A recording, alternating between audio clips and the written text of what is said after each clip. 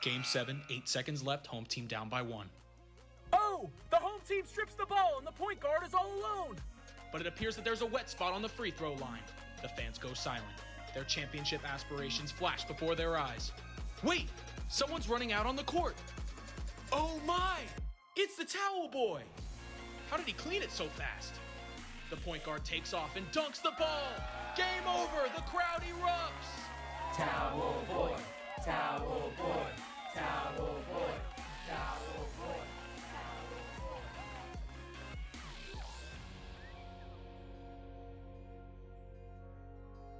Hello, everyone. Welcome to another episode of the Towel Boys. And as always, thank you for that sensational standing ovation. We love it every time. Keep it up. So, today marks the day, episode 1 of a new series that Landon and I will be doing that evaluates each of the first round matchups of the NBA playoffs. And we are going to go in order based on which teams sucked the most. And that, of course, starts with the Miami Heat. Easily. But just as we are going to talk about the losers in these series, we are also going to discuss the winners. And there are a few teams that should be given more credit for their offseason adjustments than the Milwaukee Bucks, who brought in PJ Tucker and Drew Holiday to spice things up, in addition to Bryn Forbes and Bobby Portis. So, let's just kick it off by discussing the series, what happened, why we think it went the way it did, and then we'll start to talk about what the losing team can look forward to in the offseason and what the winning team, what we expect from them for the rest of the playoffs. So, I'll start with this. We all saw last year the Miami Heat shocked the Milwaukee Bucks, went up 3-0, won in 5 games. And even last year, the vast majority of people would argue, and I would too, the Milwaukee Bucks were more talented. They had 2-time MVP in Giannis. They had another all-star in Chris Middleton. And a pretty good surrounding cast that can shoot, lengthy, they can play defense, they have a good coach. But the Miami Heat worked them. And this year was the complete opposite. Every single player that underperformed last year did their role perfectly. Giannis performed well. Chris Middleton was amazing. The additions that you said, Landon, balled out. Everybody on this team was locked in, played awesome defense, and shot the ball incredibly well. Now, to me, Giannis didn't perform any better this year than he did last year when they lost. In my personal opinion, I think he was inefficient. He struggled against Bam. He obviously worked Ariza, who was not big enough to guard him, much different from Jay Crowder last year. But Giannis struggled. They built the wall, and the Heat defense did what it was supposed to do in that regard. The difference from last year to this year is you take out Eric Bledsoe and you replace him with Drew, and you take out, I don't know, God, I'm trying to think of Marvin Williams, and you replace him with PJ Tucker, and you take out Kyle Korver and you replace him with Bryn Forbes. You're seeing the shooters knock down the shots off of those Giannis kicks when that wall is built that last year's shooters were not equipped to do. So, I mean, the Bucks deserve all the praise for making the moves that they did, and that made a very clear difference because last year the Heat worked the Bucks in the regular season. I picked the Heat to beat the Bucks in the playoffs, and they did so. This year, from the outset, I could tell that the Bucks were much better equipped to handle the Heat, and they did so. So I'll push back on the Giannis take because last year we saw an inefficient Giannis, and this year we really didn't if you look at the numbers. Now, what I will say, Landon, is that I agree with you in that maybe Giannis didn't necessarily do anything different that made him play that much better. What really made him play better was the supporting cast. But he did ultimately play better. He shot way better.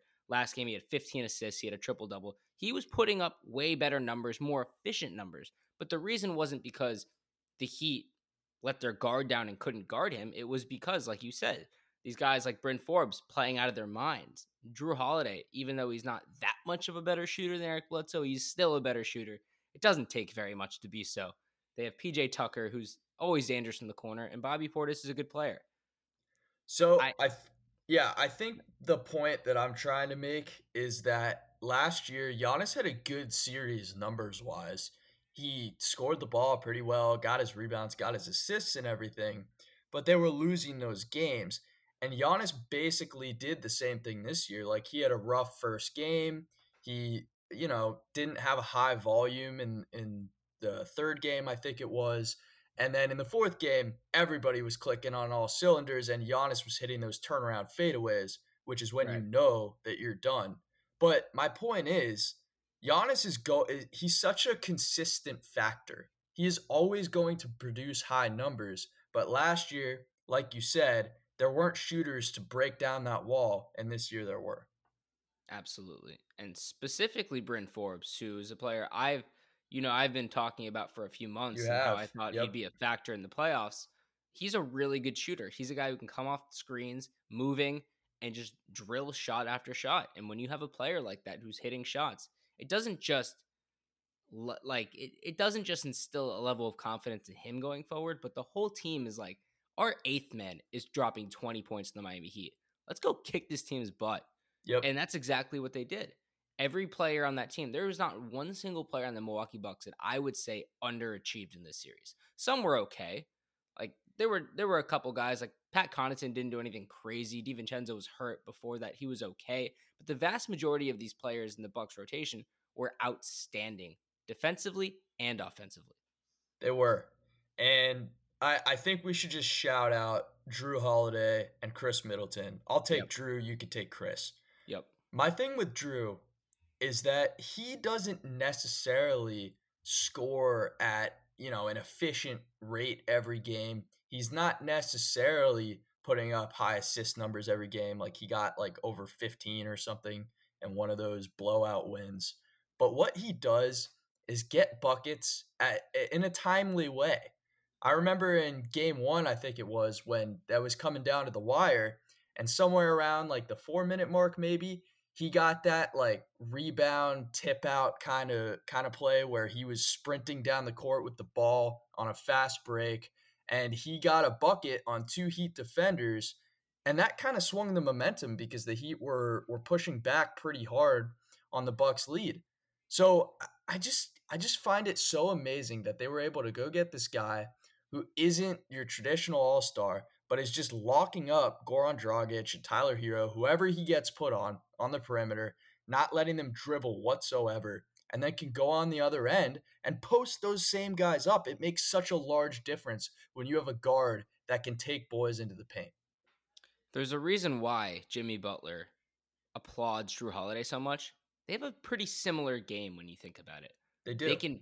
There is not a lot of guys in the league who can take advantage of either of them defensively, and they can use their size very well offensively. While they can't shoot that well, it's good enough where nobody's disrespecting them. And they have that dog mentality where if you do disrespect them, they're going to hit the shot. So that's Drew Holiday in a nutshell. He's an awesome player, like you said. And let's remember, the Bucks were getting harassed by NBA Twitter for that trade in the offseason. They gave up way too much. If this backfires, this will be the worst trade in Bucks history. This will rival the Paul Pierce trade. But look, it's only one series, but if this is any indication of the impact it'll have, it is 110% worth it. I think the comical part about all of that was they gave up Eric Bledsoe, who is a negative asset, in order to get a top, 25, 30 player in the league. You make that trade every time. And yeah, they gave up all those picks, but I think what we're starting to see with a lot of this is that as long as your superstar is between, 24 and 27, and he'll spend at least 4 more years with your franchise, most likely, giving away those 3 first-round picks is not that big of a deal because a lot of them are probably going to be pretty bad. Yep, that's 100% true. And what's even more important than the actual draft picks is convincing your superstar that you're all in. If you don't do that, why are they staying? They won't. So, yeah, Giannis clearly bought in. And whether they agreed that they would make a big move before he actually bought in, who knows? I'm pretty sure he signed it before the trade, right? Yes, he did. So, but they followed through if that was the case, and so or far no, it's paid up. I believe he signed it after, actually. Was it? Well, Yeah, I then remember maybe that's why he us. signed it. Yeah, Right. they were close to each other in sequence. I'm sure they all talked about it with the front office and everything. So, Yeah. look, let's touch on the losing side here. Oh, whoa! Oh, let me get my word in about Mr. Chris Middleton. Oh, I forgot. Gotta Yep, respect go for him. it. Go for Gotta it. respect him. So, you said this to me after like game 2, but I've never seen a shot swing a series so much. Chris Middleton hit the most important shot of the first round, and it's not even close. It's the one close game. He hit a game winner against the Miami Heat team that the Bucks clearly in game 1 we saw a lot of last year. A lot of last year. Big time. Bucks doubting themselves, missing shots, playing to the Heat style. And when Middleton hit that shot to get out of the who's taking the last shot shadow and all this, is he good enough? And also sending a message that the Miami Heat are beatable. That changed everything. The Bucks' confidence shot up. He was amazing this series. He's always been a great player, great shooter. He's a 50, 40, 90 guy. Middleton's amazing and truly one of the most undervalued guys in the league. A second guy that can be really clutch and take your last shot. And Giannis needs that. So I give him all the credit in the world for being a really good two-way player. And he's going to need to be amazing next round. He will. And what's special about him to me is there are only a few guys that can consistently take pull-up mid-range jumpers where they don't have to fade away. It's a short list. I mean, the 3 off the top of my head are Middleton, Durant, and Michael Porter Jr. that just have the size and the quick trigger to be able to just release it right in a guy's face. And it makes him so important because offense just comes naturally for him to where if he gets the ball on a possession and a guy is on him that's like 6'6" or under, like Dragic or Nunn or all the defenders the Heat were throwing at him, that's almost an automatic bucket for him. His range in that, 12 to 18 feet is just unreal, and the touch and everything. So, yeah, he deserves a ton of props. Definitely. Now we can go over to the losing side, Miami Heat. Why don't you kick us off? So, I think the biggest thing here to discuss is just Jimmy Butler's big talk and no show. Now, I'm not one of these people that is going to say that he's not a top 15 NBA player. I'm not judging him that hard for this because he made the finals 8-9 months ago. I mean, come on. You can't just like make these drastic changes to your lists in your mind based on this one series. I mean, come on. He also had a career year. So the thing I will say is that his offense is really hard to execute when Bam Adebayo is not taking mid-range jumpers at will to pull Brook Lopez away from the basket. Definitely. And I'm going to yell at Bam in a second.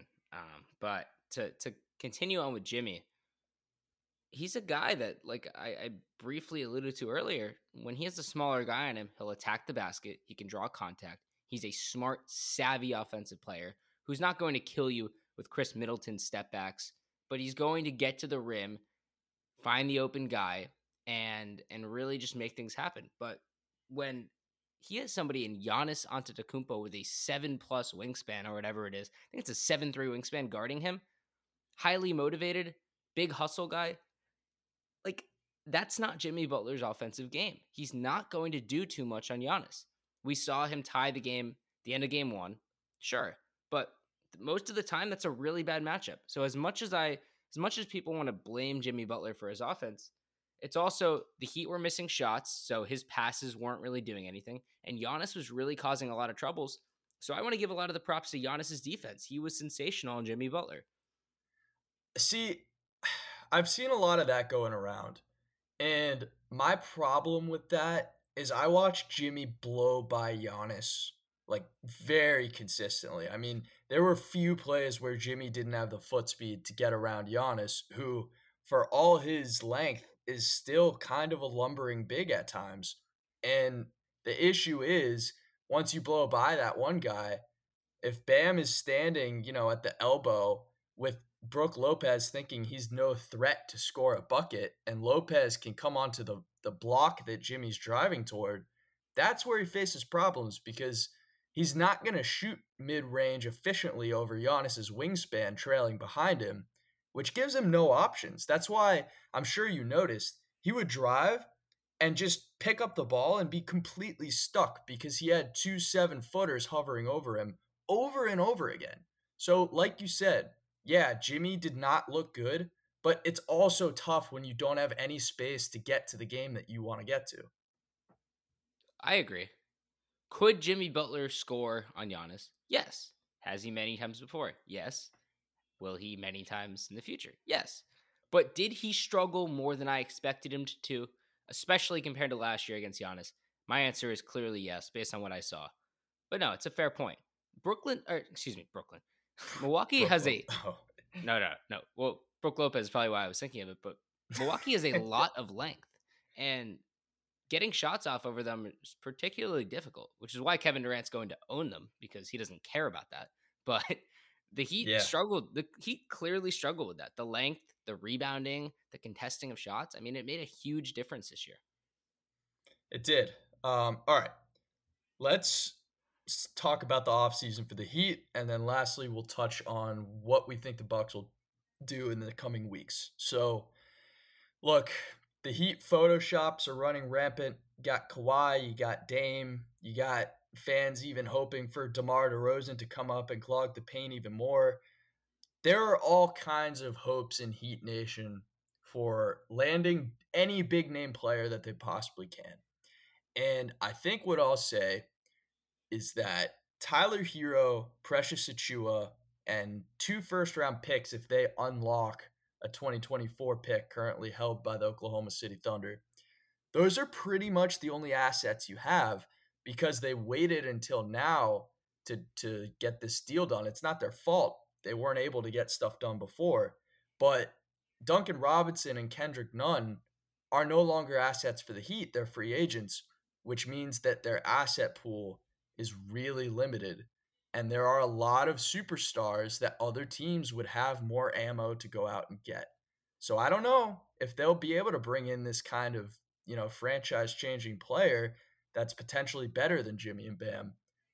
Jimmy and Bam is a great core, and they can build around them with shooting and with ball handling. So I'm very interested to see where they go from there. I agree. And the one thing the Heat have in their favor, even though they've lost some ammo, 2 words. Pat Riley. We don't know what he'll do, but he pulled off Jimmy Butler out of a hat, trading Josh Richardson, Jay Rich, and a couple other guys, picks here and there. Nothing substantive at all. So there's always room for Pat Riley to make something happen, to convince a guy like Kawhi to sign. We don't know what will happen. It's the Miami Heat. They have a huge market, but it doesn't look great, especially with how bad Tyler Hero was. That really tanks his value, considering how highly touted he was last year in the bubble. So it's a step back for the Heat. So we'll see what happens. Big time. And look, we were talking about Tyler Hero and Michael Porter Jr. being 2 of the best young assets in the league last summer after his finals run. And at this point, I mean, his value is really tanked. What'd you say? Comical. Exactly. It's comical. You can't even compare them anymore. Not even close. So do I think Tyler Hero is better than he played this year? I do. And if you look at his numbers, they're surprisingly good. He was like a 15-5-3 guy or something along those lines, which is not too far off from Beal and Booker and all those guys in their second year. Is he on that trajectory? Probably not. I'm just saying that if you take away all of the memes on Twitter and you truly look at the raw numbers, he was not as bad as people made him out to be. No, and I expect him. He's somebody who always listens. He's on social media a lot. He's basically a clown. I expect him to be motivated by that. And I do expect Tyler Hero to bounce back next year and show what he has from the bubble, not what he had this playoffs. Yeah, I agree. So I guess the last question about the Heat before we move on to the Bucks, are the Heat another first round exit next year? I can't answer that question unless I see the roster. But Of course, if project. this let's say that this roster, I'll do it two ways. Let's say this roster is exactly the same right now. No, I think they're a top 4 team in the East. I don't think they showed it this year. But if you told me to name the top 4 teams this year, I would have named the top 3 seeds, the Sixers, the Bucks, and the Nets. And then I would say the Miami Heat. I think they're definitely better than the Hawks, the Celtics this year. Next year, I think they're going to do something in the right direction, and I definitely think they will not be a first-round exit. Yep, that's what I was asking. Just project the move like in your head, and if that move is substantial enough to put them into, a top 4 seed, that would prevent them from playing a team like the Bucks or the Nets. So, Right. What I will say is that unless they get a third star, they're not going to the finals again. I think I agree with that. So, they have a decently high upside. Bam can get better, which would pull, bigs away from the rim, and then Jimmy can be better at his game, like I've been saying this whole time. But enough about them. They lost. They're done. Let's move on to a team that has finals upside this year, even championship upside, and that is the Milwaukee Bucks. Let's just discuss how far do you think they'll go? Can they take down Brooklyn? And if they do, is that a championship? Because I personally believe the winner of that series wins the chip. Yeah, the winner certainly goes to the finals. I say that much. If the Milwaukee Bucks shoot like they did against the Heat, they will beat the Brooklyn Nets, because that would be insane. But they're not going to. They're going to struggle more. The Nets are a different team, a lot more pressure, 3 superstars. There's not a revenge factor. There's we beat the Heat. Now what? Now we have to go against Goliath. So, this is a much different series. And the biggest X factor is also the Bucks' best player. It's Giannis. Can Giannis dominate? If Giannis can dominate the way he does, and he can kick out shooters who are hitting shots, they're going to beat the Nets, which is crazy to say. However, I don't see that unfolding that way. I see the Nets doubling, making Giannis struggle a little bit, and just overall, when the game's on the line, hitting every conceivable shot from any of their 3 huge, enormous, big-time shot makers who are some of the best shot makers in the league. So I think the Nets win that series in 6. But the Bucks are a really, really good team who can beat them. They have the formula. They just have to execute. So I agree. I would pick the Nets as well. They're just, those 3 guys are too damn good, and Joe Harris is a big difference maker because, when you double off of any of those 3, he's usually the one that benefits. What I will say about the Bucks is that the formula to beat the Nets and what will happen is very different from what happened with the Heat, where the role players and Chris Middleton ended up being like the reason for all those blowouts rather than Giannis, in my opinion at least.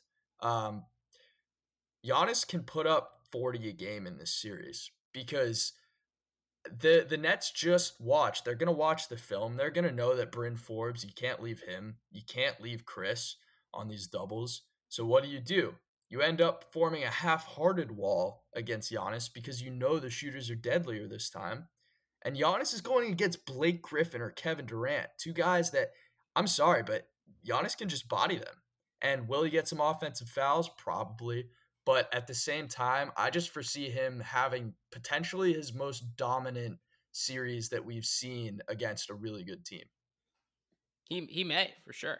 I could also see the Nets absolutely selling out and saying, look, we're not going to let Giannis do anything. We're going to double and triple him. And these role players are going to have to do what they did against the Heat to us. I don't know if they can. But there's one thing for sure. Blake Griffin cannot guard Giannis Antetokounmpo. No. And frankly, nobody can on that team. Right. And despite that, I think we should applaud the Nets and Blake Griffin for forming this relationship, because imagine if they didn't have Blake Griffin. Who do you put in front of him then? Yeah. Then no Jeff Green. It's a big, big problem. Jeff Green at least could try to stay in front of him. It's a similar Jay Crowder frame. Right, but Blake at least has the size to really stay in front of him. And otherwise, the biggest thing that I feared, even coming into the playoffs, if these 2 teams collided, was if Kevin Durant has to guard Giannis, that is going to weaken his offense. He will be more tired. He will be in foul trouble. That is the worst case scenario for the Nets. And having Blake at least minimizes that chance and allows Kevin Durant to not have to deal with Giannis at least for part, if not most of the game, so he can really excel offensively like he always does. Right. All right. I think that covers our Heat versus Bucks series breakdown. Congrats to the Bucks for moving on, and I look forward to watching that game 1 on Saturday. Right. Let's end with one bold prediction, one Towel Boy take of the day each for a player on the Milwaukee Bucks going into the next series. I will start. I think that the leading scorer on the Milwaukee Bucks next series will be Bryn Forbes. No, I'm kidding. But God. Chris Middleton is going to have a sensational series. He's going to outscore Giannis. He's going to be unbelievable because this is the type of series that I think he excels in. Scoring at high levels, knowing there's guys on the other side who can do what he does, and being motivated to prove that he is worthy to be in that conversation with those elite shot makers. Chris Middleton is going to have one heck of a series, at least 27 points a game. Book it. Okay, and I already gave my Giannis take, which is that he's going to be putting up crazy numbers and lead their team in scoring. So I guess I already dismissed you before you even said your take. But my take is that Drew Holiday gives Kyrie Irving a world of pain, because I personally believe that Drew, just like I think Bam was made in a lab to guard Giannis, I think Drew was made in a lab to guard Kyrie. Because all those flashy dribbles and everything, they only do you so well if the guy that's on you can literally stick to you. All of that can just result in turnovers if the guy is just, sliding his feet and literally blocking you off from getting the ball that you just threw out 5 feet to your right. I really foresee Drew having his biggest impact in this series out of any series they play. Okay. Good take. Good take. We will definitely discuss more about the Nets soon. But for now, that's all. Thanks everybody for listening, and stay tuned for the next series, the next game, which happens to be the Brooklyn Nets series where they defeated the Boston Celtics in 5.